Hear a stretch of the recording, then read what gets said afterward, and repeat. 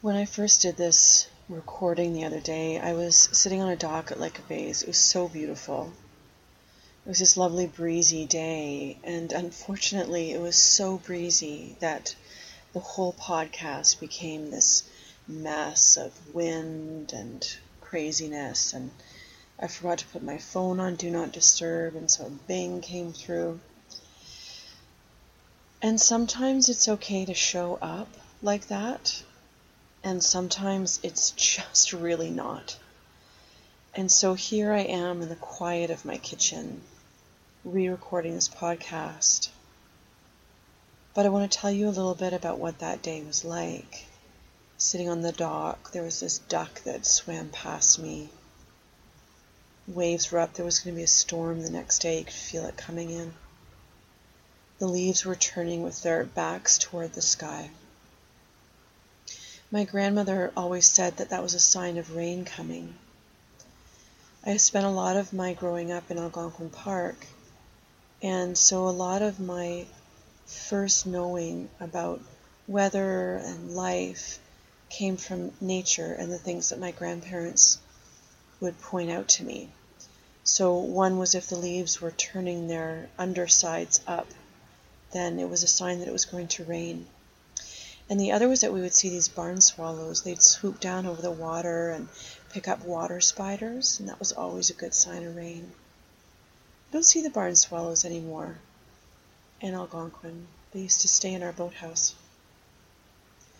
My friend Shelley, her mom Diane, would tell me that when you can see mare's tails in the sky, like those swoopy clouds that look like they've been combed, that means there's going to be rain in 24 hours.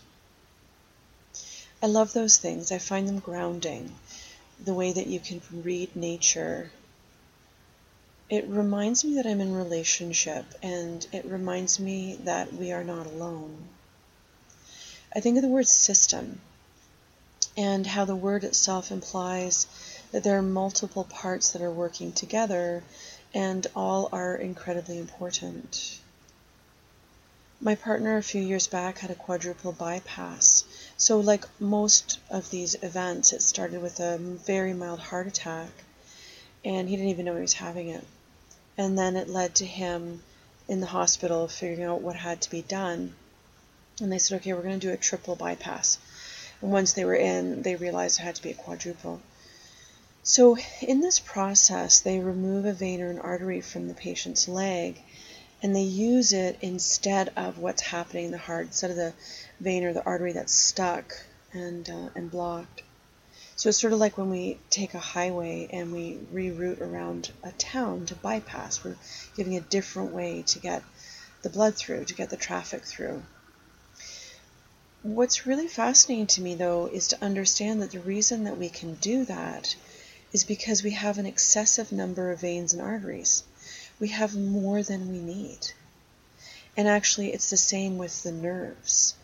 So think of a patient with multiple sclerosis. Their nerves start to atrophy and die off, but there are other nerve pathways that the body starts to use instead. So then it can still try to get the messages through, it just uses a different bypass. Of course, those eventually with MS do also atrophy, but isn't it amazing to understand that we are so resilient and that nature is so resilient that we will find alternate routes to do the same thing? We are part of this amazing ecosystem. When I was sitting on that dock, I saw this mixed forest. It was the 24th of August, so I could see that some deciduous trees were beginning to change. But it was still hot. I could feel the sun on my skin. It was definitely still summer. You know, the duck swam by like, hey, you got any bread for me? It's this relationship that I get reminded of that allows me to feel like I belong again. I have a couple of mentors, and I just saw one the other day that I haven't seen for 12 years. So I'll talk about him in another podcast because he always gives me amazing tidbits to think about. The other mentor is one that I'm lucky enough to have right in this town where I live. She's an osteopath, and she's been an osteopath for decades. So when either my osteopathic friend Colleen or this other mentor Frank say something to me about the body, they have this inner sense or this sight that when they say something that they know about the body, it sends me spiraling into this abyss of curiosity. It just lights me up because what they see is this interrelated connectivity that I've never thought of in that way, right? We all see things differently. It's so important that we have these mentors. So Colleen, my osteopath friend, sent another friend of mine this thing about the heart. And whenever I hear the heart spoken about by someone, whether it's from an energetic perspective, physical perspective, or an emotional perspective, they all tell me something I've never heard before. And that makes me understand that the heart is an incredibly complex and versatile organ, and that there are multiple ways of seeing its function. And isn't that incredible? So this thing that Colleen sent to my friend Barb, and I'm going to paraphrase it, but the idea is that the heart has multiple rhythms. It's not just that the beat that we all think about and our heartbeat, but it's actually a complex, multiply rhythmic center. And the more rhythms we actually have, the healthier the heart is. Not like murmurs, but true pulses, beats, rhythms. Here's the other part though. Those rhythms or the pulses, what happens is the heart imprints that rhythm or pulse into the blood. And that imprint, that communication, flows through your body as a message. So did you know that your heart actually sends more messages to your brain than your brain sends to your heart? Just think about that one for a second. Your heart sends more messages to your brain than your brain sends to your heart. So in chakra language, we think about the heart, and this is a little bit boring from Ayurveda as well, we call it the site where our thoughts get organized, because in the heart chakra is air, and air can organize or disorganize our minds and our thoughts. So doesn't that make sense that if each heartbeat is imprinting a message in your blood, it is also organizing what is happening throughout your mind and body? Because your mind is not in your brain. You know that, right? It's everywhere. So think about like a fax, or what about those of you that are as old as I am, a telex, where these messages would be imprinted into carbon paper, and then you would read that message to know what to do. So that's how we organize our thoughts. And that's how we organize what our body is up to. When the winds are picking up, which they do in late August, the Vata winds, when the leaves are starting to change, we know that Vata is coming. And a Vata imbalance of air and ether, mostly air, primarily destabilizes the organization of our thoughts. And there is that air that sits in your heart center. This complex brain in your heart. This complex nervous system within your heart. As the Vata winds pick up, we need to manage our own wind inside. Can you take a moment to think about the rest of the world before we go into even our own imbalances? The rest of the world is really windy, noisy. We need to balance inside and create a sense of peace and organization within. In breath work, you can start to manage your breath in a different way, harnessing the wind inside when you inhale. So I want you to feel, when you inhale, the respiratory diaphragm pushing down into your abdomen. So it makes your abdomen expand. When you exhale, You draw in through the belly softly. The diaphragm relaxes back up towards your lungs. Inhale. Respiratory diaphragm pushes down. Add another one. So does the diaphragm in your pelvic floor. So when you inhale, I want you to feel the muscles of your pelvic floor pushing down. When you exhale, there's a soft releasing of the diaphragms up and in. So respiratory diaphragm toward the lungs, pelvic floor diaphragm into the abdomen. Now add a third diaphragm. When you inhale, feel the expansion downward of those bottom two diaphragms. And now also feel the upward expansion around your collarbones and around the tops of the shoulder blades. When you exhale, feel the drawing in of the belly, the upward pull of the diaphragms on the lower end of the body, and then at the collarbones a soft drawing down. Your collarbones spiral open, up and open on this diaphragm. The shoulder blades are able to glide down your back as you exhale. This is such a brilliant symphony within. Inhale, feel the expansion up and down of lower and upper diaphragms. Exhale, feel the gentle drawing in, the bones of your torso streaming down, so ribs, blades, pubic bone, tailbone toward each other. I am someone that lives with very tight fascia, and I've come to understand that it's a lot about fear. Think about what happens to you at 2:30 in the morning.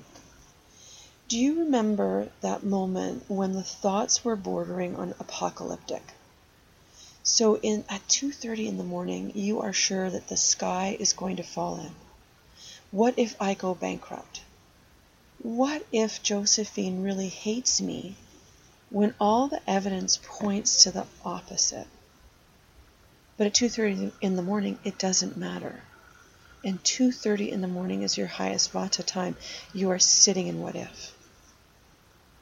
So I've come to realize that I have a deep inner wrapping, a deep inner contraction, a perpetual contraction based in fear of what if. So I could label that trauma, I suppose. We've all experienced some form of trauma in our childhood, and some so much greater, right, than others. But we have all experienced some level of trauma. And the lesson in it was hang on tight, because something else is coming. This big set of rapids is coming, and you don't want to be caught by surprise again. So just hold on. No muscle in your body, no tissue in your body should ever perpetually hold on. Not a single one. Every cell based in fascia, based in muscle, needs the freedom to expand and contract. Expand and contract. If we are living in what if, so here's another example. Everything is going really well. You're in this moment in your life where things are rolling, and you spend the whole time waiting for the other shoe to drop. So isn't that kind of like you've shot this really extreme set of rapids? You've got through it. You are in the calm pool, enjoying the quiet, repairing the hull, mending the sails. But instead of doing that, you're spending the whole time worrying about the next set of rapids. We need to mend the hull. We need to sew up the sails. We need restoration, because it's not sustainable to spend your time in the calm pool worrying about the next set of rapids. We're given that time to rest. And I promise you that your guardian angels, your inner committee of wise souls, your spirit helpers, they're all standing around saying, please, could you just trust us? Because the antidote to what if, Vata what if, is to really see and understand what is. And those guides, those wise selves, they're just standing around with all this abundance, all this love. Can you just trust us? Can you just see that there are signs of rain tomorrow? The leaves are turning up, the wind is picking up, the mare's tails clouds are there. But it's not raining today. I don't need my umbrella today. My arms can be free. I am in the moment before the storm. That is calm air. I'm sitting out, I'm taking vitamin D in through my skin. I know that tomorrow will be different, but what is today is really beautiful. And if I can sit in what is, what truly is, I will breathe more fully.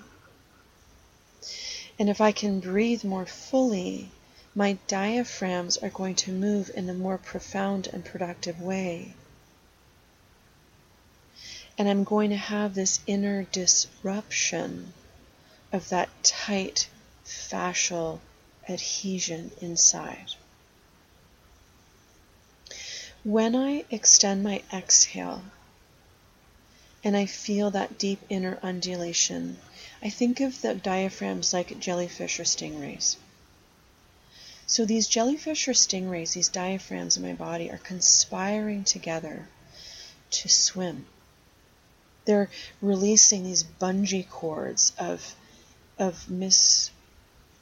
misunderstanding, misdiagnosis, of fear. When you extend your exhale, here's the magical part. The vagus nerve sends a serum to your heart. That serum is in the heart, is imprinting into your blood. In that imprint, the message is to slow down, to calm the nervous system.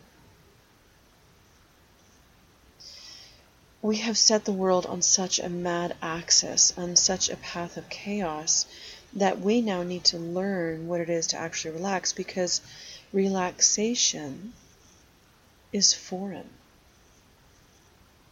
But relaxation is where our systems will thrive. They will heal. The sails will mend.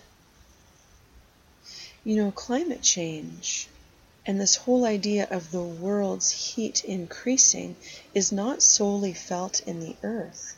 It is also felt in our rising rates of inflammation. And these rising rates of inflammation spur on disease process after disease process. Think of autoimmune disorders, cancers, obesity, Parkinson's, Alzheimer's. These things are based in inflammation, rising heat of the waters of our body. When I take a longer exhale, when my diaphragms are given permission to truly undulate and move, my vagus nerve sends a serum to my heart.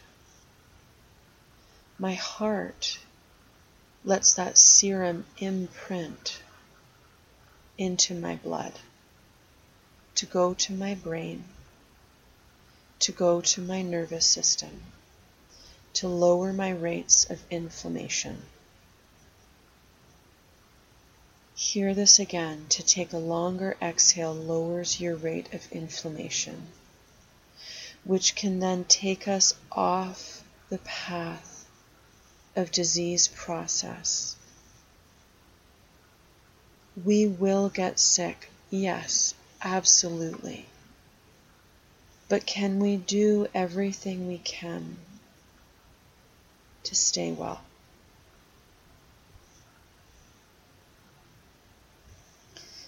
The past 2 years have been challenging. So I don't know when you're listening to this podcast. So for me, the past 2 years are 2018 and we're in 2019.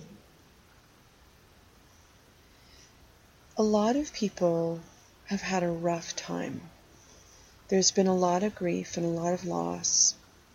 The rise in the conversation in and threat around climate change. There are lunatics posing as leaders. It is a chaotic, noisy, stressful world. And as I do this podcast, we're in the middle of the maelstrom. It's stormy. So my strategy for the past 2 months, assisted by the understanding that my inflammation has gone high, so I can feel it in my fascia, I feel it in my lack of mobility, particularly in my back fascial train, the one that goes from jaw down to Achilles tendons. But in fact, not even just jaw. Imagine from your Achilles tendon all the way up over the top of your head into the eyebrows where you get that really good tension headache. You know that one. So it's tight, it's immobile. What I'm doing, because I want to release this pattern, I want to stop living in what if. I want to rebalance in what is. So I've been saying, isn't that interesting? Financial stress comes up. Isn't that interesting? I wonder what the opportunity is that is being presented to me. Because first and foremost, I believe that I'm part of a forest. There are always branches that should be dying off, and equally there are always branches that should be being birthed. So what is it that I should release? Because I believe that this cycle is not sinister. I don't think that nature is conspiring to harm me. I don't think my life is conspiring to harm me. I do think it is conspiring to transform me. So when stress comes up, I wonder, what is the invitation for me now? What do I need to release? What branches can I draw so that I can focus more for myself on what is? And then I breathe. I'm not getting spun out. And here's the other thing, is my mind is then more flexible. I'm not feeling trapped as that one branch, like I'm hanging on that one branch that is going to drop. I have a whole forest. There's an entire forest to support me. So then I can sit back and I can act by responding. Not reacting, right? That forest needs diversity. So how might I diversify? And time and again, I am shown that I have every reason to trust, every reason to unfreeze, every reason to get those stingrays moving. How about the one inside of your skull, above your ears? What about the soft palate? These are all diaphragms. So in the roof of your mouth, right? How do you get that moving like a stingray or the jellyfish? The arches of your feet. Find your most subtle places of unwinding and letting go, and you will find your most profound place. And hear me in this. You are supported. You are held. You are loved. You are supported. You are held. You are loved.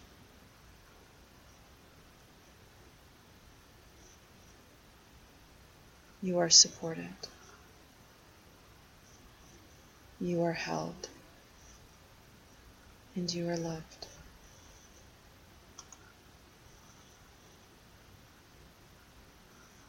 Om Shanti. Namaste.